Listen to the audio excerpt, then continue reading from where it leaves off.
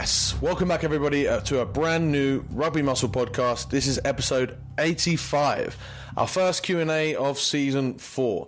The idea with these Q&As is that we can sort of address lots of little questions in a real quick time. So, sometimes we spend the whole episode just talking about one topic, like in one real specific topic, but the quickfire Q&As allow us to get through a lot of stuff, a lot of things, like little things that people often think about and get confused about, and it allows us to answer those things in quick succession and also have a little bit of fun. If you would like to ask any question for a future Q&A, just send any questions you want into tom@tjstrength.com with the subject Rugby Muscle Podcast. You can also ask the questions on my Instagram, where often in the stories I'll throw up that ask me a question thing, and sometimes when I get more rugby specific questions, rather than answer it straight away on Instagram, I'll leave it for here. We also want to do these Q&As with every single guest / expert that we get on, so that we can approach, we can have a theme for each Q&A, or at least get to ask these guests, more specialist questions, but also more questions in getting to know who they are and what their beliefs are. So I'm hoping that this will work out really well, where we can do a Q&A most Thursdays. Like I said again, if you have any questions, send them to tom@tjstrength.com.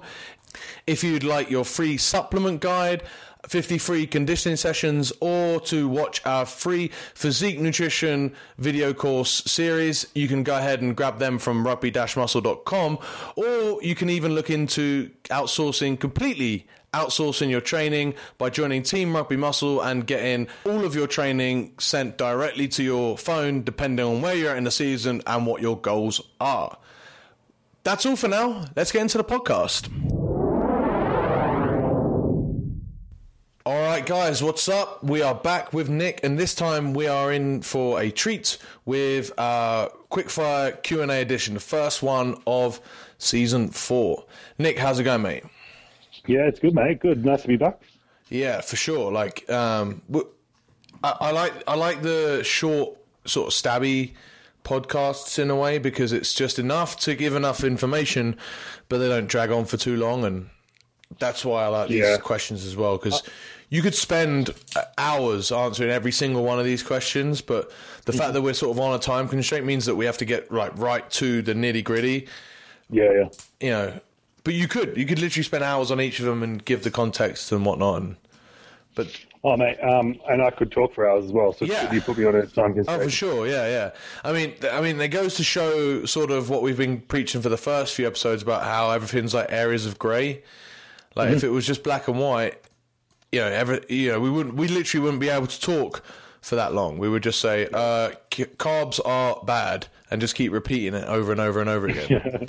Like it always blows my mind about how, like, when you have keto and like a lot of those simplistic sort of diets, how they continue to have stuff to talk about. Like, you know what I mean? Like, part of the beauty of flexible dieting is every single nuance, you can get into and explore. And whereas if you're so restricted, a lot of people just end up repeating themselves all the time. So I mean, fuck it, we do too. So who cares? Speaking of which, calories in, calories out. That's it. Yeah, exactly. Same thing over and over and over again. But now, are you ready? Have you been prepared? I bet I'm going to catch you off guard with this, actually, Nick. What is it? Oh no! It's so good. Come on. Actually, I did think about it in the week, to be honest. Yeah, of course you did. You now know you're in high demand of facts. So I know.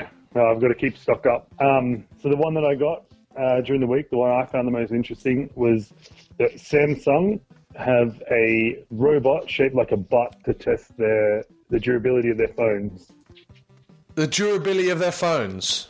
Yeah. So they have a robot that better be the only thing that they test. It weighs about the same as a normal human.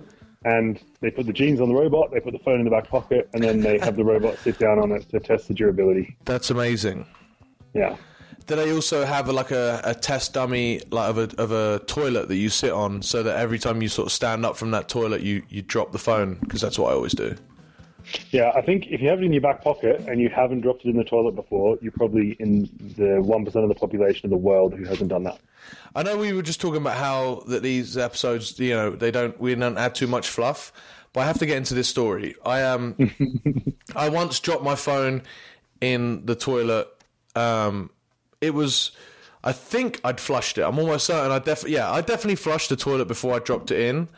But it wasn't it's a toilet, so it's not going to be like clean mountain water. Anyway, I put everyone. This was like about not quite 10 years ago, but it was a good while back when putting your phone in rice was like revolutionary. So I did that. This phone got drenched, and putting it in rice overnight actually worked. And then I ate the rice. And you ate the rice. Oh, I ate the. You made the rice in the toilet. Well, my theory was that I'm putting it in boiling water, so surely that makes it more, as sterile. Would you classify rice as sterile? You know, I'm going with this. I know, you reckon you're killing all the bugs and stuff, but I don't know. Would you eat a boiled turd? Genuinely, what had happened is I forgot that was the rice I'd used for the thing, so. I just got hungry, and when you let yourself get hungry, you don't think as much. You just think food. Yeah, like that Snickers ad. Yeah, exactly. Yeah. Except I wasn't a diva. I just ate toilet water. Whoopsie. Anyway, right. We got 5 questions. See how quickly we can get through these. Right. The idea is these Thursday Q&As are a little bit more anything goes. So if you have a question. You can send them into tom@tjstrength.com. Just send any question, use a subject, Rugby Muscle Podcast, and whatever question you ask, it will get answered on this pod, no matter where it goes. So, no holds barred. Yeah, man, it's going to be fun. And the beauty of these questions as well is that every time we get a new guest on, we'll do one of these episodes with them. So. No. It should be decent. All right, let's get straight into it. And the first question we have is best squat variation for rugby players. I've heard a few different opinions on this one, so you go first, and I'll add my little bit. You know me, just as we were talking about areas of grey, definitely, there is no one best squat variation. This is, again, sort of simplistic ways of thinking. It's not, a squat or all exercises are tools to get you the result that you want. So it really depends on the result that you want. If you need to build up your quads more, and maybe it's just about up and it's a bit strength, maybe work a bit of upper back. Front squats are going to be great, and if you're not any, if you've got a weak lower back as well, that can help. My personal favourite, I guess, in general, to not be a dick about answering this question, let's just go into it. My personal favourite is actually rear foot elevated split squats. Nice. I would add to that front rack position if you're going to use a barbell. But that was one of my options there, is the old Bulgarian split squat. Wonderful for rugby and very specific as well. Yeah, what I like about just split squats in general is that it's not, first off, it's not a single leg squat. I always say that when I coach people on the movement. Mm-hmm. Both legs are being used, but it's not just a parallel stance. And because how often in rugby do you find yourself just in this parallel stance to, firing perfectly symmetrical? You don't. Like, everything is done on, each leg is done individually for every sprint step you take, every ruck that you do, most scrums, even though your legs often are in line, you're still not just firing off of that one, or you're not in a squat anyway. No, exactly. I would always program a rugby athlete with a bilateral variation and a unilateral variation of the squat, and then the same for hinge and all the pressing as well. Bilateral meaning 2 legs at the same time. Yep, unilateral, 1 leg at the same time. Beautiful. So even though we just said that the rear foot elevated split squat is technically 2 legs, they're not doing the same thing. So I still classify that as a unilateral. Yeah, I also love the split squat because there's a lot less pressure on the lower back. I love that about it. And I also love the fact that you get a good stretch on that hip of the foot that's elevated. Yeah, and that is, especially if you get proper depth. Yeah. I love using a front rack for that, for a bit more core stability, and also just changing where the weight sits over your hips. It just makes you have to lean back into it a little bit more. Yeah, that's what I was going to say, is all that front rack it helps keep that torso more upright.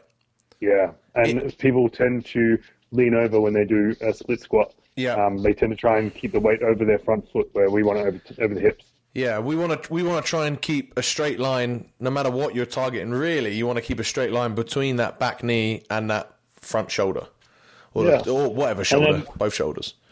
Yeah, and as far as the bilateral movement, if you're going for absolute maximal strength, if that's your goal, then low bar back squat's hard to beat. Yeah. But if you want something that's more transferable to rugby and sprinting and that sort of thing, I'd say high bar back squat. And as you said earlier, front squat if you need to build up specific stuff, but back squat's going to be your man on this one. Yeah, there are lots of them, and there are lots of different uses. So, if you tend to lean too much too far forward on your squats, even though you're not trying, that's not the goal. You're like. So how do I rephrase this? If you're doing a low bar back squat, that allows you to get more of a forward lean and allows you to lift more weight. But the low bar means that whole movement is sort of controlled because your center of mass is a little bit further back, allows you to lean more forward. When you go high bar or a front squat, you're trying to keep that torso a lot more upright. You're trying to target the quads a little bit more. But even then, sometimes what's the muscle group I'm trying to think of? The posterior chain can fire a bit too much, and you end up leaning far too far forward. But you can't do that with a front squat. So if you're struggling with depth, if you're struggling with technique, I advise lightening the load and doing a front squat for as much as you can until you get that core strength, you get that strength in that low position, and that will then help you when you do back squats or other squat variations.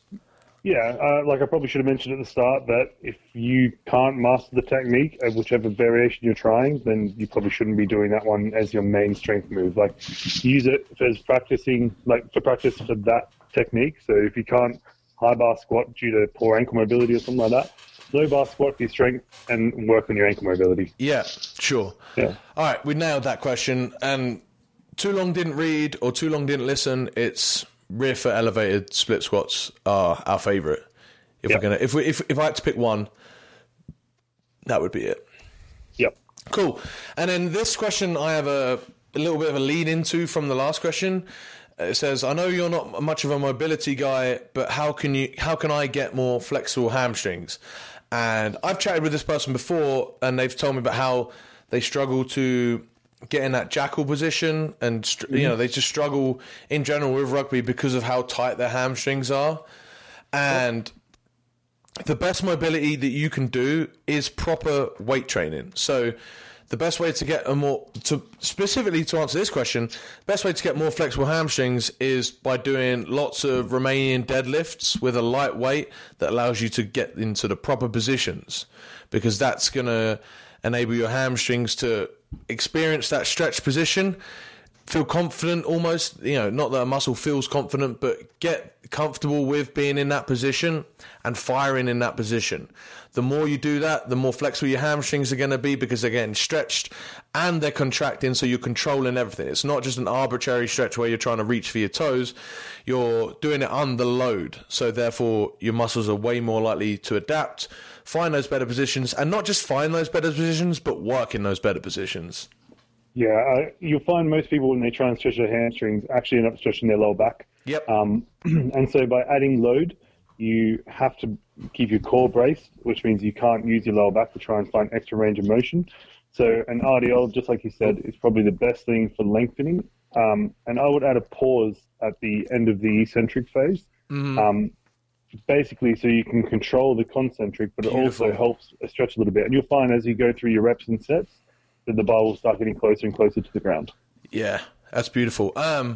In general, don't think of mobility as an aside from your regular weight training and lifting weights and doing all that. Like mobility, or that doing your weights is going to give you the best mobility that you will need, and then any sort of shortcomings that you have can be addressed, but rarely need to be, because what else are you doing that needs more mobility than RDLs, full depth squats, that sort of thing. That's all the mobility that you need, and that will transfer into a game even better then.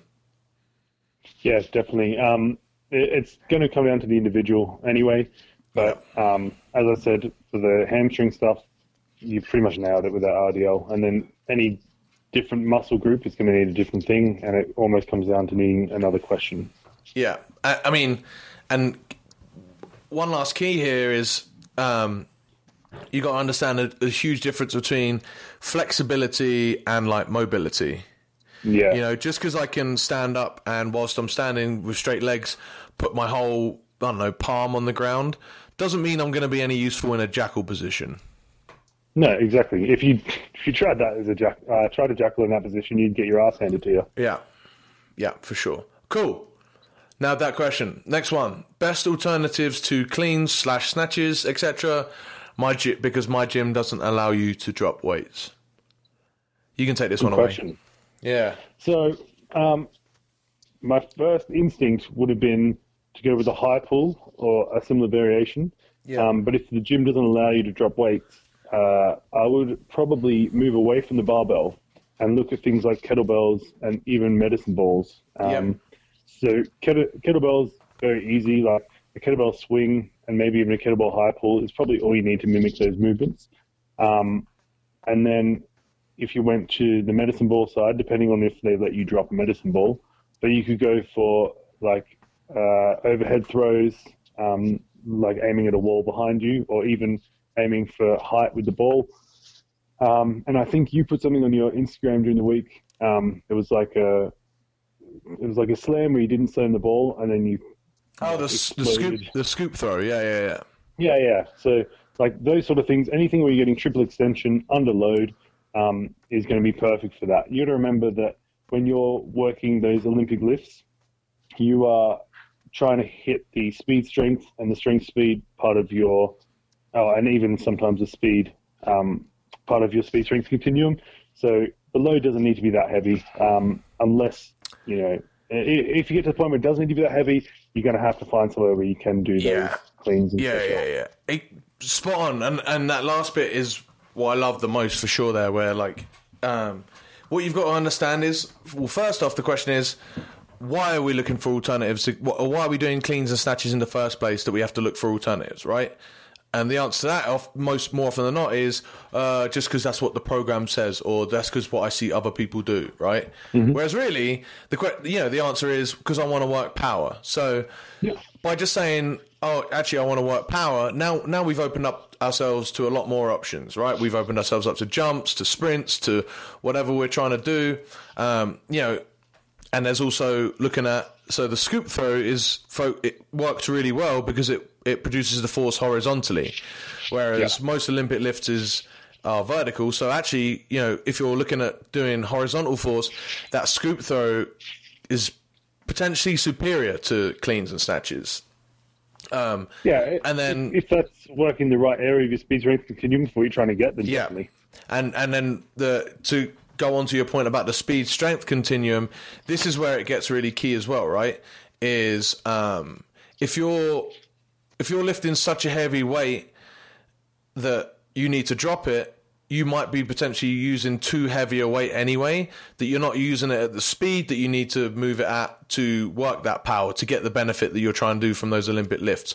So often with my athletes that I train, I will say, hey, you've got to lighten that weight because we're not looking to see how much you can clean. We're looking to move that bar as fast as possible and therefore produce better power. Yeah, and actually one thing I didn't go into because I assumed if you can't drop the weights, you're probably in a gym where they don't have chains or the ability to attach bands. But you can always go down the route of a speed squat or a speed deadlift where you add chains and bands to increase the resistance as you go through the concentric part of the lift. Yep. And that's going to help with that power and that speed. Yeah, I like that. I also like just doing, like you said, high pulls, or you can still do cleans and snatches. Snatches for sure. You can do light snatches, but move them real fast, and then you can just put the weight down. You don't have to drop. Most people won't be doing heavy enough snatches that they have to drop it from overhead. You should be doing a light weight that you can really move powerfully, and then you can just put it down. Yeah, I guess the problem there would be if you're using a weight that's so light that you can control in even a bad situation. So say your technique goes and you don't snatch properly. In most situations in a normal gym, you'd be able to drop it. People might look at you funny, but you get away with it. But if you're unable to drop it at all, then those Olympic lifts are probably too technical for you to get away with. For sure. And then that becomes now we're not doing the cleans and the snatches because we're not technical enough to do the cleans and the snatches. Then we move to things, just simple things like jumps, weighted jumps. Like there's nothing wrong with grabbing a couple dumbbells and just, doing sets of 5, just jumping as high as you can, control the landing, or jumping onto a box or whatever. There's so many different variations that it's difficult to give. I would just say one last one is dumbbell snatches or really light barbell cleans, like just shoulder width grip, or not cleans, snatches, because a lot of people think that snatches are more technical than cleans, and whilst that's true, they're easier to do for the benefit at like a real beginner stage. I always teach a snatch first if I'm teaching someone on the big lift. You can muscle a clean up to your shoulder, like with a dumbbell or a barbell or a kettlebell, but really to get it up overhead in one movement, you got to move it fast, and therefore you're probably going to get the benefit. Yeah. But yeah. All right, next one. Unless you've got any last points on that. No, I think we covered it all. Yeah, I think we nailed it. Cool. Any specific gym work for a scrum half? Ooh, that's a good one. Once again, it's always going to depend on the goals of that scrum half. Realistically, almost anyone can play that position as long as they've got a good enough skill level, and that's not something you can really train in the gym. As long as you've got the mobility to get down and sit over the ball where you need to, everything else is kind of just general rugby player stuff. Yeah. So for me, generally, it's not like you said, like work on your skills, work on getting down to get that ball and working that pass off the ground.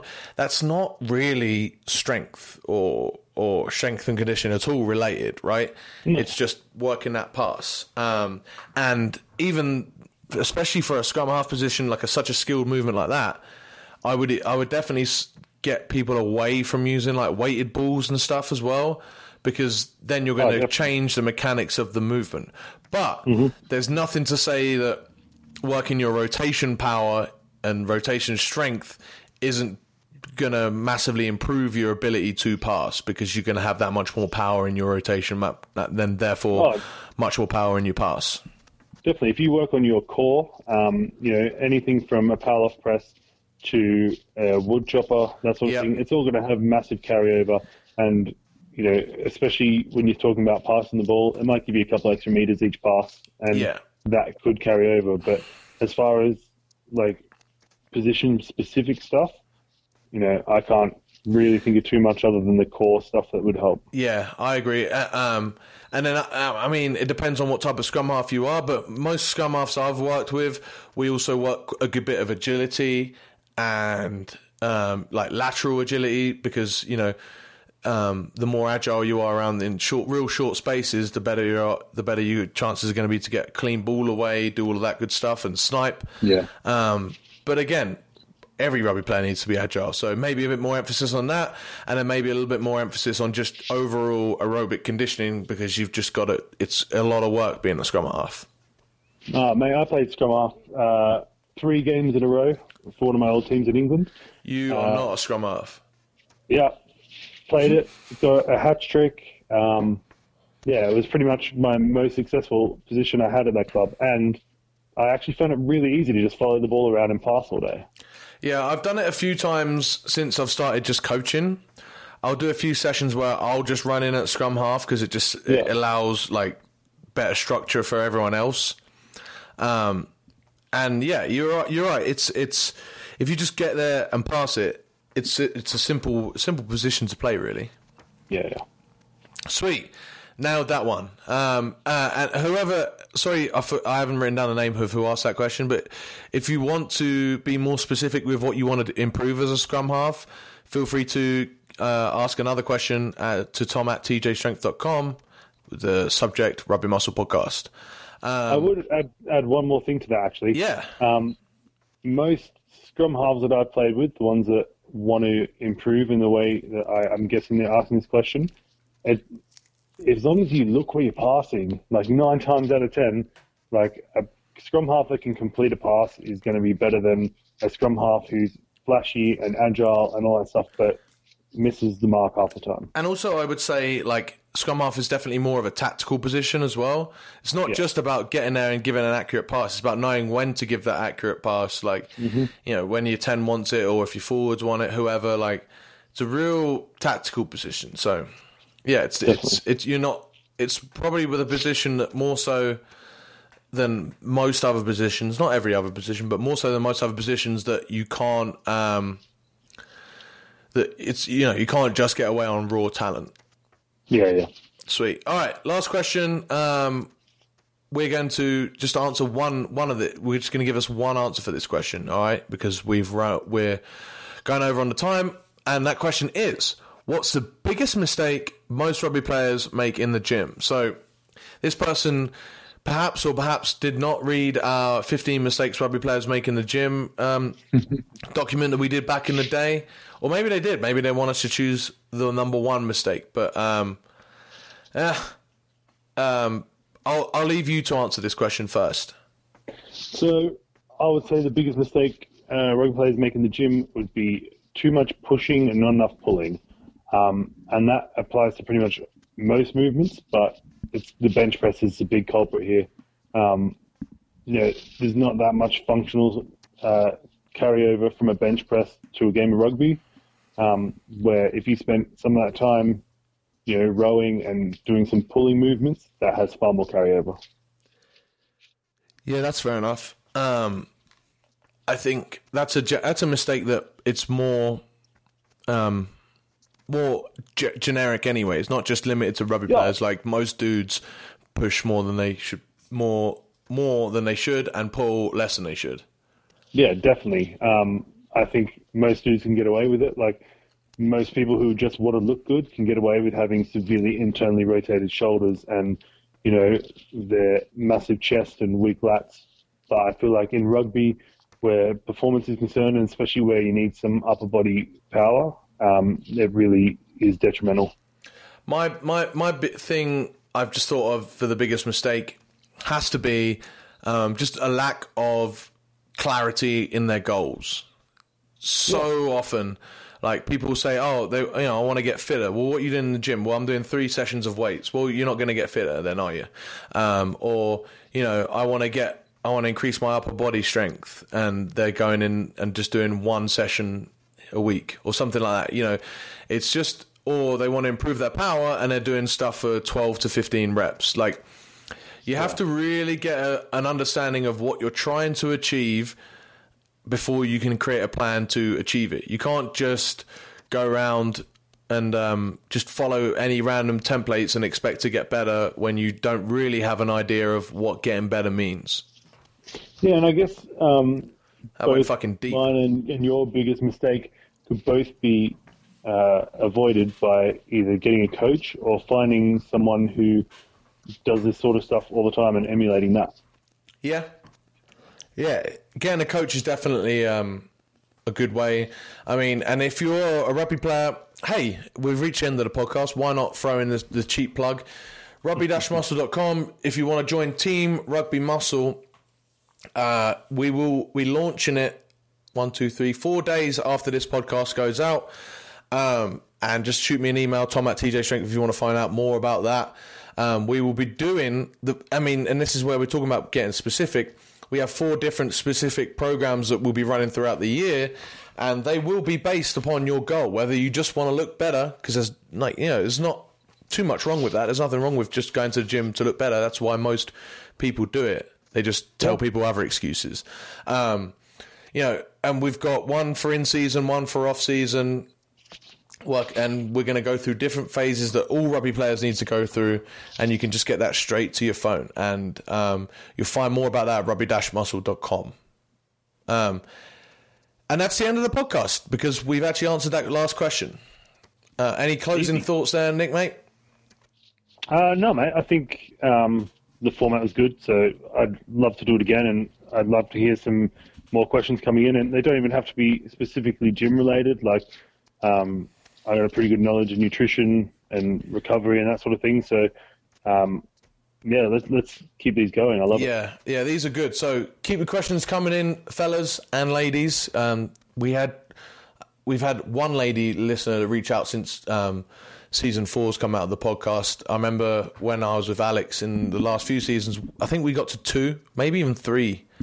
So keep those numbers rolling in. Nice. Yeah. All right, guys. Thank you very much for listening, and we'll see you in the next one. All right, guys. Thank you very much for listening. If you've enjoyed this episode, or if you've enjoyed any episode of the Rugby Muscle podcast, please go ahead and give us a 5-star rating and type a quick review. It takes about a minute, and it really helps us out a ton, helps grow the show, helps grow Rugby Muscle, and in turn, we will be able to give you guys the best quality content, information, and programs that we possibly can. If you're interested in any of that stuff, like the free physique nutrition video series, or the TJ Strength supplement guide, or the 50 free rugby conditioning sessions, you can find them all at rugby-muscle.com, or by going through my Instagram profile at tj.strength. Give me a quick follow, and until next time, guys, I've been your host as always, TJ. See you soon.